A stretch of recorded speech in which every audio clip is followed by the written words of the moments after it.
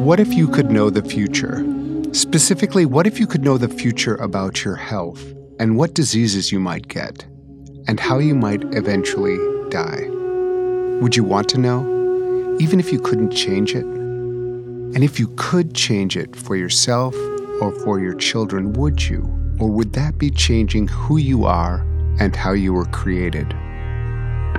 These are just some of the questions that have driven the extraordinary career of my guest today, whose life and work has been lived at the intersection of ethics, spirituality, and medicine. Welcome to this week's Altogether, the podcast dedicated to exploring ethics, religion, and spiritual practice in daily life. My name is Paul Rauschenbusch, and I'm the executive editor of Global Spirituality and Religion at the Huffington Post and the host of Altogether. You can download Altogether on iTunes or Stitcher. Joining me in the studio is Dr. Robert Klitzman, professor of clinical psychiatry at Columbia University, where he is also the director of the Masters of Bioethics program. He is the author of 6 books, including The Trembling Mountain, The Ethics Police, When Doctors Become Patients, and Am I My Genes?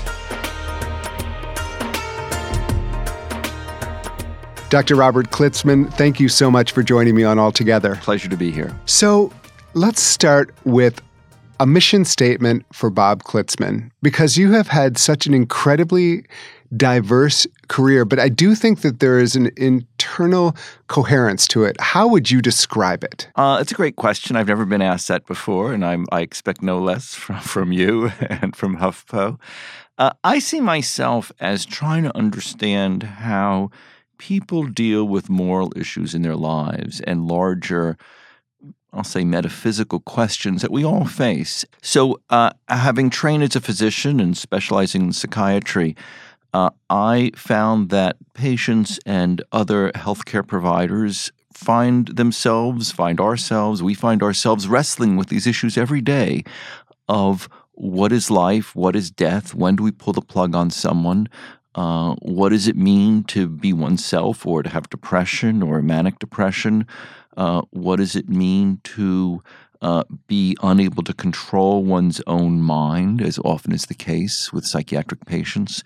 And with new technologies such as genetics and our ability now to design babies, literally, and we've begun to do this and are on the cusp of doing it more and more, there are major questions about should we do this? When should we do this? And essentially almost what does it mean to be human? Yes, exactly. And how do we decide what is human and what is such innovation that it becomes no longer human? Or is that something that's not possible?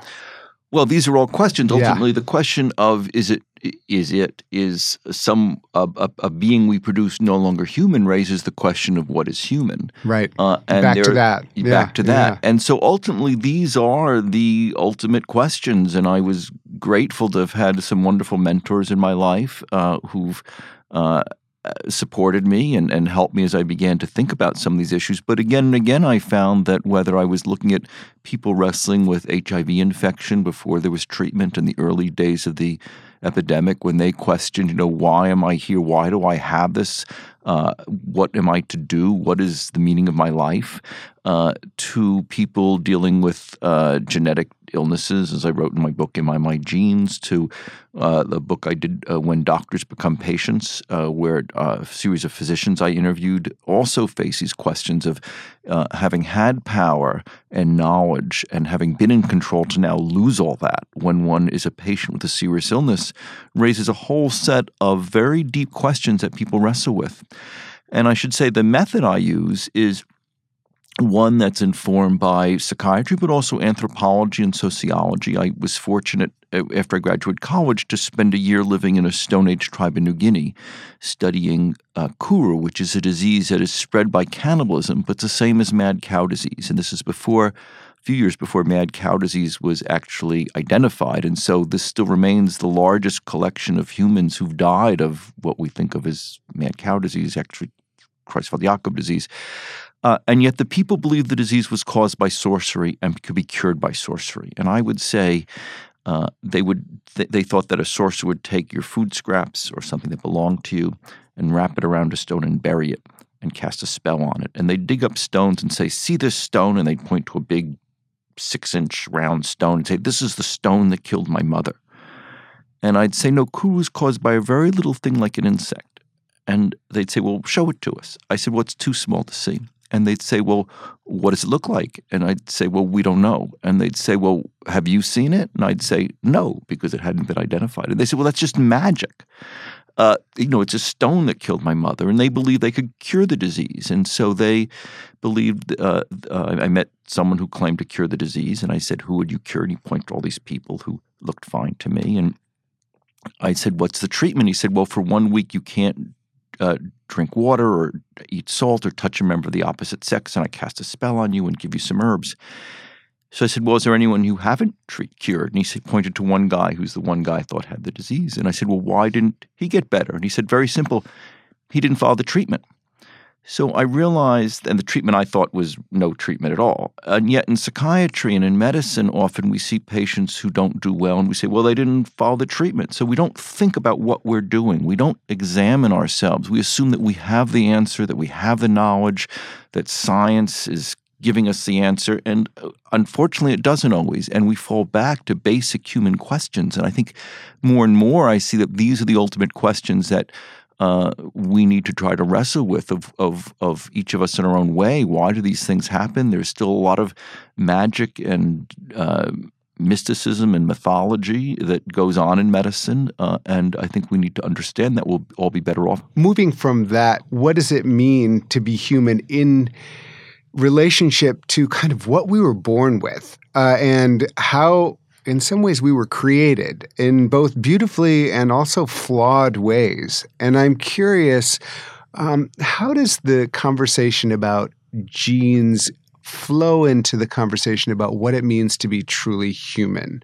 And with that, what does it mean to want to know ourselves and also not know ourselves? Right. Well, those are all great questions and tapping into many different issues.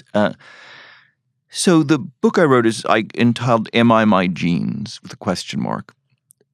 And that was a question that one of the people I interviewed for the book said to me. I interviewed a group of people who were at risk of different genetic mutations, some of whom had decided to get tested, some whom decided not to get tested, some who found them they had a mutation, some found they didn't have a mutation, just to see how they understood all this and made these decisions. And one woman I interviewed said, I wonder sometimes, am I my genes? Mm-hmm.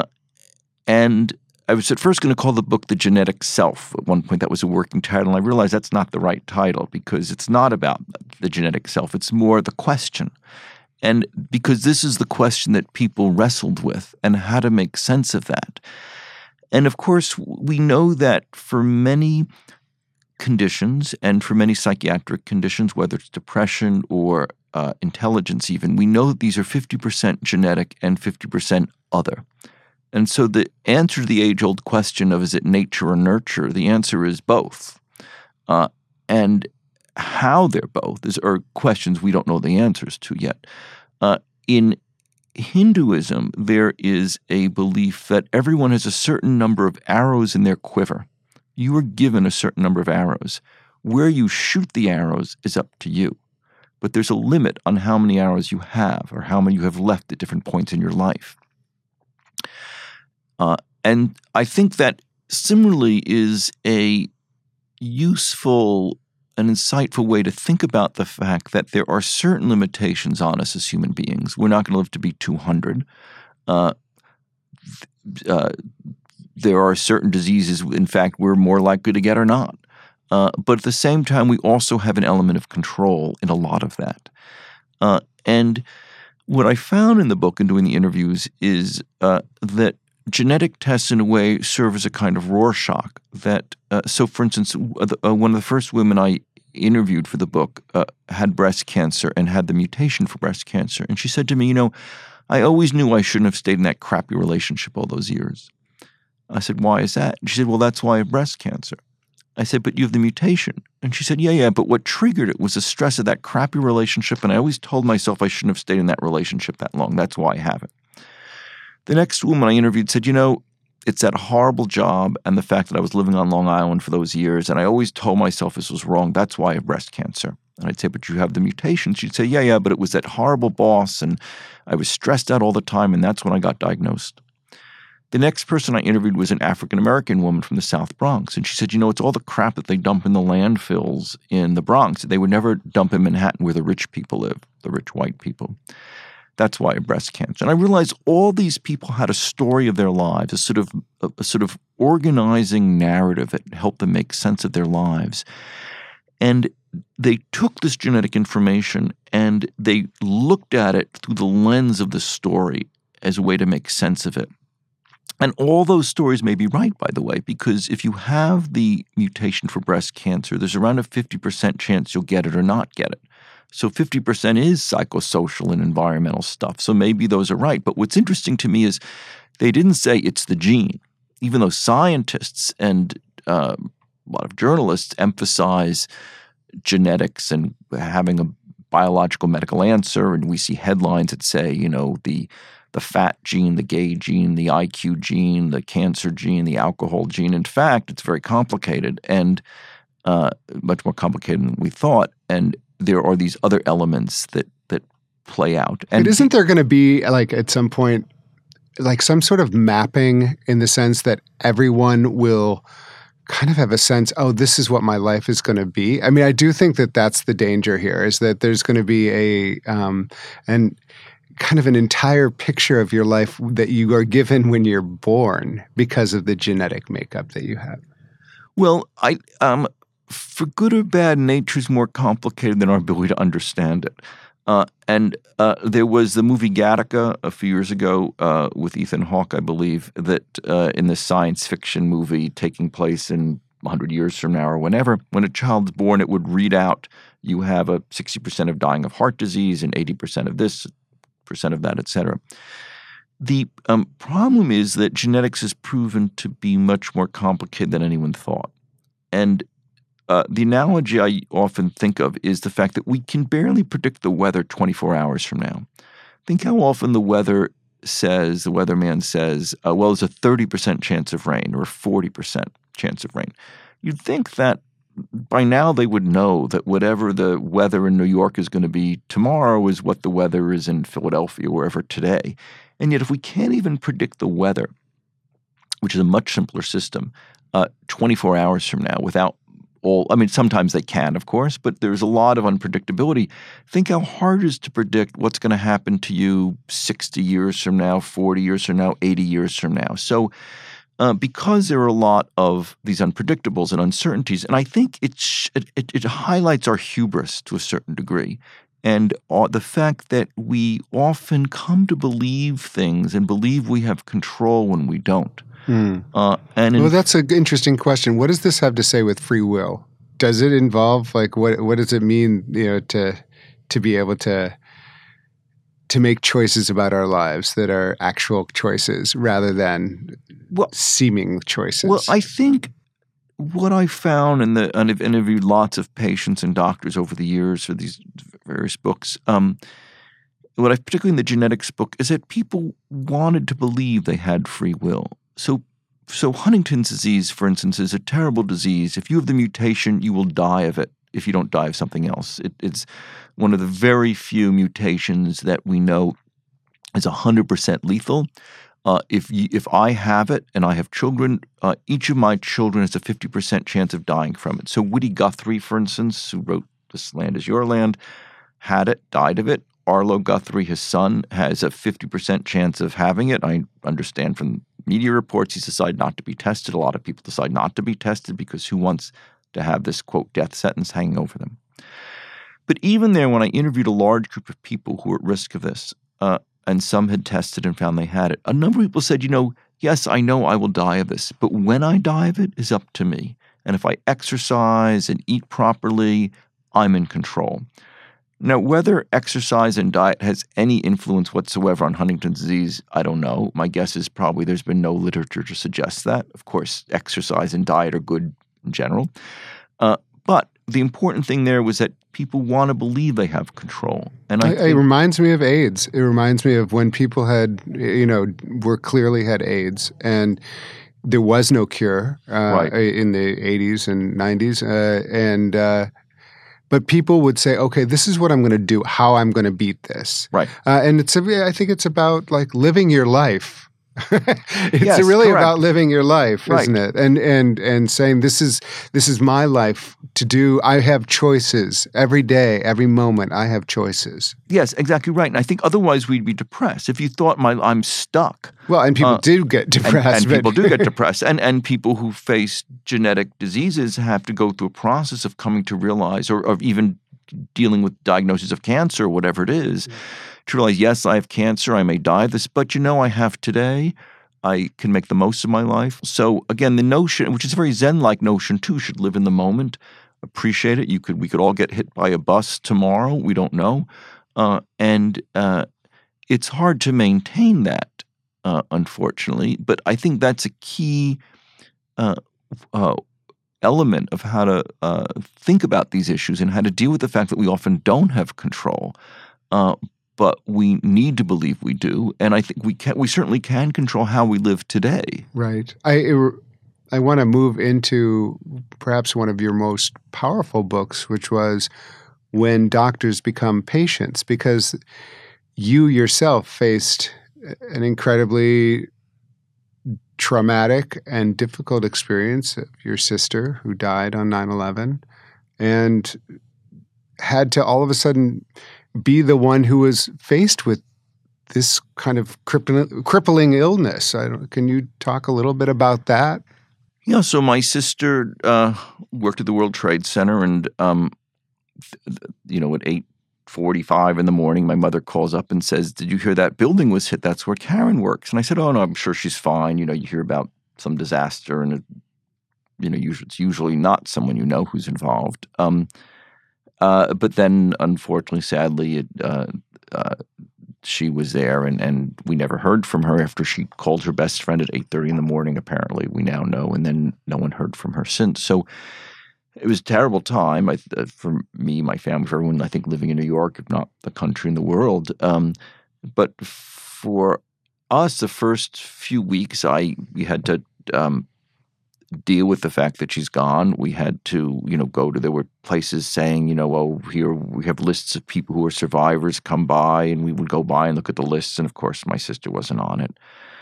And we had to organize a memorial service and pack up her apartment, sell her apartment. We had no body at that point. We later got a small piece of a bone that we buried, which is another story, very traumatic, very difficult. And my mother and Karen, who died, my sister was an identical twin, and my mother is still alive. And so for all of us dealing with that, it was very, very hard. So I did all these things, and then my body gave out after 2 weeks, 3 weeks. I just was in bed, and I'd been people were calling and having to deal with all this stuff. Reporting, going down to reporter as a missing person with the FBI, all these things we had to do. And for about 2-3 weeks, I felt I had the flu. I just was laying in bed. I couldn't get out of bed. The only place it felt comfortable was lying in bed. I didn't feel like reading or watching TV or listening to music. And my friends would say, "Well, this is all grief." I said, "No, I have the flu." And they said, "No, you're depressed because of grief." I said, No, this is the flu." And I was a psychiatrist. I trained as a psychiatrist. And I'd seen a lot of patients who complained of bodily problems, and we thought, well, they're not psychologically minded. And yet I realized how much depression, I finally realized it was grief and depression, et cetera. I realized how much that is a bodily phenomenon. And yet we're not taught that. If anything, we look down at people who, quote, somaticize, and yet we now know, of course, that depression involves a whole host of neurochemicals, of hormones and other chemicals in the body that affect the whole body, appetite, et cetera, et cetera. But it made me realize how much I didn't know as a psychiatrist, how much I didn't know as a physician, what had not been taught to me. And so I ended up interviewing a group of 75 doctors who had serious illness about what they learned, what they unlearned. And one of the things that struck me most is how much spiritual issues and religious issues came up. Many things came up that I could talk about. But that particularly made an impression on me. So a lot of doctors would say to me, patients used to say to me for years, "Oh, doc, would you pray for me?" And I'd say, yeah, whatever. And I'd poo-poo it, quote unquote. Then I became a patient and realized how important those issues were. And then doctors varied. Some said, I wish I could believe in something, but I just can't. And they were a little more depressed, either because or as a result of that. And then some said, I've mix and match beliefs, and I've kind of gotten more involved in that. Some people said, to my surprise, one doctor said, "Well, I'm don't believe in any of this stuff." He said, "But I believe that if I treat my patients as well as I can and aim for the best science and give as much as I can, that is what I believe in." And to me, this was a very spiritual guy, even though he said he doesn't believe in anything, quote unquote. Another doctor said she was a member of the Hasidic community, and she said when she had cancer, she was in the hospital, and the Hasidic community came by, and she said, "Well, we want to pray for you," told her. And she said, "Well, that's fine, do whatever you want, but I don't believe any of this shit." So they said, "That's fine." So they would come, and they'd pray, and they'd bring her food, and and they said, "Well, we just have one thing we want to ask," which is that they said to her, which is when you leave here that you light Sabbath candles on the Sabbath. And she said, "Okay, but I don't believe any of this stuff." And she said, since then, she said, every Sabbath I light candles, but I don't believe any of this stuff. Mm. So again, it raised questions of what is spirituality, what is religion, how much is a cultural phenomenon, how we understand these in different ways. Actually, then, as I wrote about that, I looked up, well, how do we understand religiosity? So I found a book called Measuring Religiosity. It's around 300 pages long, all different 200 scales of how to measure religiosity. I realized none of them would capture the experience of these people. Mm. I think the reason for that, just as background, is I think in the 19th century, American medicine there was a lot of quackery, and American medicine said, we're now going to be scientific. And so American medicine had to distance itself from, quote, quackery or other things, and said, we're just scientific, and it divorced itself from the more humane side. And I think that is a mistake. I learned that in New Guinea, how much these issues, cultural issues, are intermixed with how we understand illness, et cetera. Yeah, that's so. The other thing that occurred to me while you were talking was how roles are beneficial. It's good to have a role, but it also, back to what it means to be human. When you say, well, I'm a doctor, what does it mean for me to be a patient? And, this kind of very difficult, and what does it mean to go in to any kind of situation as a patient, which is in some ways can just feel like a passive sort of victimhood. I don't know. It's the question of medicine and how we experience the being treated. Right. Is I think an interesting one as far as like, what does it mean to be fully human in the treatment of medicine and bring everything that we are, which can include spirituality as well as the lack of spirituality, but also, my history, my story about what happened, even if the doctor doesn't agree with me. I mean, I just wonder like how much of our humanity we bring into the medical moment. Right. We bring it a lot, whether we're a doctor or a patient. And the problem is that a lot of modern medicine, trying to be very scientific, sees itself as just about what's your diagnosis. Your blood count, your red blood count is too low. That's you. That's how we see you. The problem is you have a low blood count, or the problem is you have a high potassium level or low potassium level, whatever it is. But in fact, there's a whole human element that's there that unfortunately gets lost. And the problem is that doctors may make assumptions about what the patient is experiencing that may not be correct, because, as you say, we all have roles, and what roles do is they help organize our experience, but there are, as you say, costs. So a lot of times the role gives us direction, and it says we'll do A when we see B, and we don't think about C, D, E, F, G. And it channels us in a way, and we the problem is that I think that American medicine, the scientific basis of medicine, ignores a lot of the human encounter. And that's what I found in large part in this book, When Doctors Become Patients, in many, many ways. So similarly, a few of these doctors said, when they were in the hospital, their doctor would come by and say to them as they lay in bed, their doctor would stand in the hall and say, "Everything okay?" waving his hand. And they'd say, "Yeah, everything's fine." And the doctor would go on. And afterwards, these doctors would say to me, "Why did I say everything's fine? Everything's not fine. Here, I have cancer. This is wrong." They would tell me, "I realize that I'm trying to please my doctor. If I say everything's fine and we're good guys and he likes me and I like him, and if I say this problem and that problem, he's going to drum his fingers and get impatient." But these doctors said to me, I then realized for the first time in my life, after I've practiced medicine for 40 years, that if I want my doctor to please me, and I'm therefore not saying things to him or her, that my patients must similarly be trying to please me and are not telling me things. And again, that's the kind of thing I heard. So a few doctors would also say, my doctor would say, "How you doing?" I'd say, "Not so great." And finally, it took 6 visits and 6 months for me to say, "Actually, doc, I think I'm depressed and I need treatment, antidepressants." And these docs would say, if it took me as a physician, if I felt that much shame that it took me 6 months and 6 visits to tell my doctor that I'm depressed, could you imagine how hard it must be for my patient to tell me? And I've never realized this before. So again and again, the role can be important, but a role, getting back to hubris, gives us confidence, especially with medicine when we're dealing with blood and guts and death and dying. And this way we have this role. We wear a white coat. Medicine's over diseases there. I'm here. Good, bad, organizes the world, but there are costs.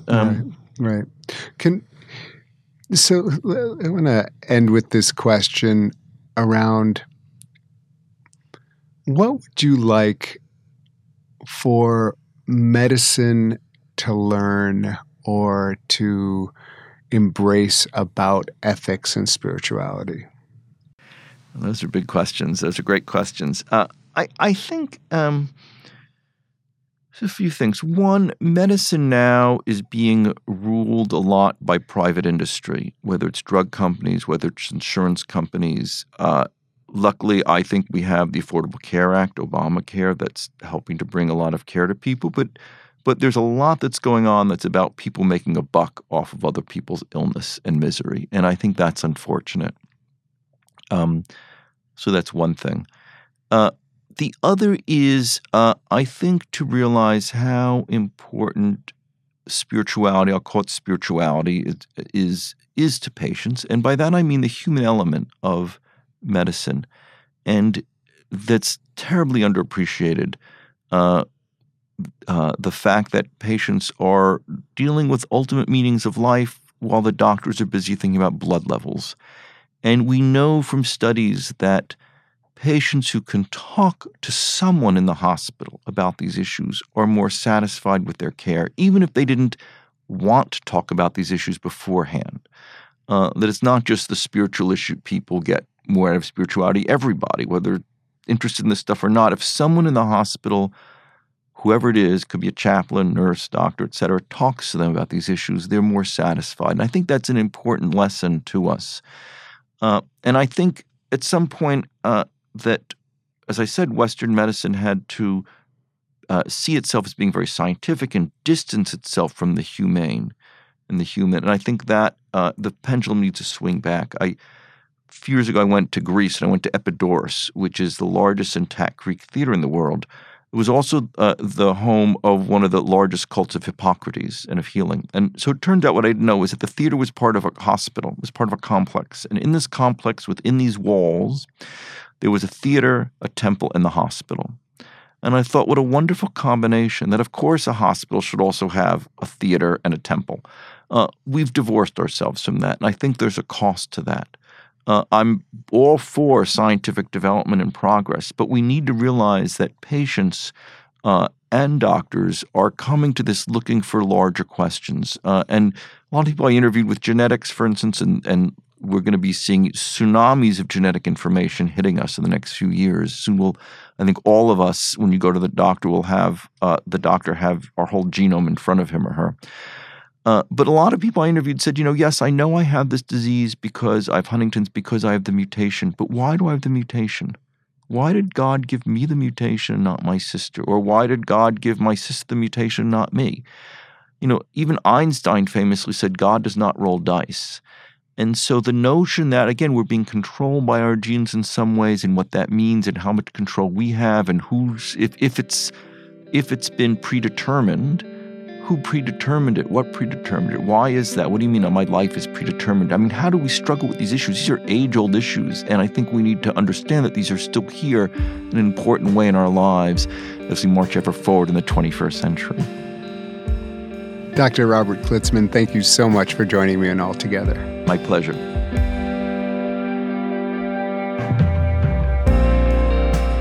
Thank you for joining me on this week's All Together. Each of our lives are fragile, wondrous, and precious. May we value and care for ourselves and those around us as best as we can each day, knowing that we all carry a piece of the divine within us, and at our core are sacred. Until next time, be well. This segment of HuffPost All Together was produced by Caitlin Bogucki, sound engineered by Brad Shannon, and edited by Nick Offenberg.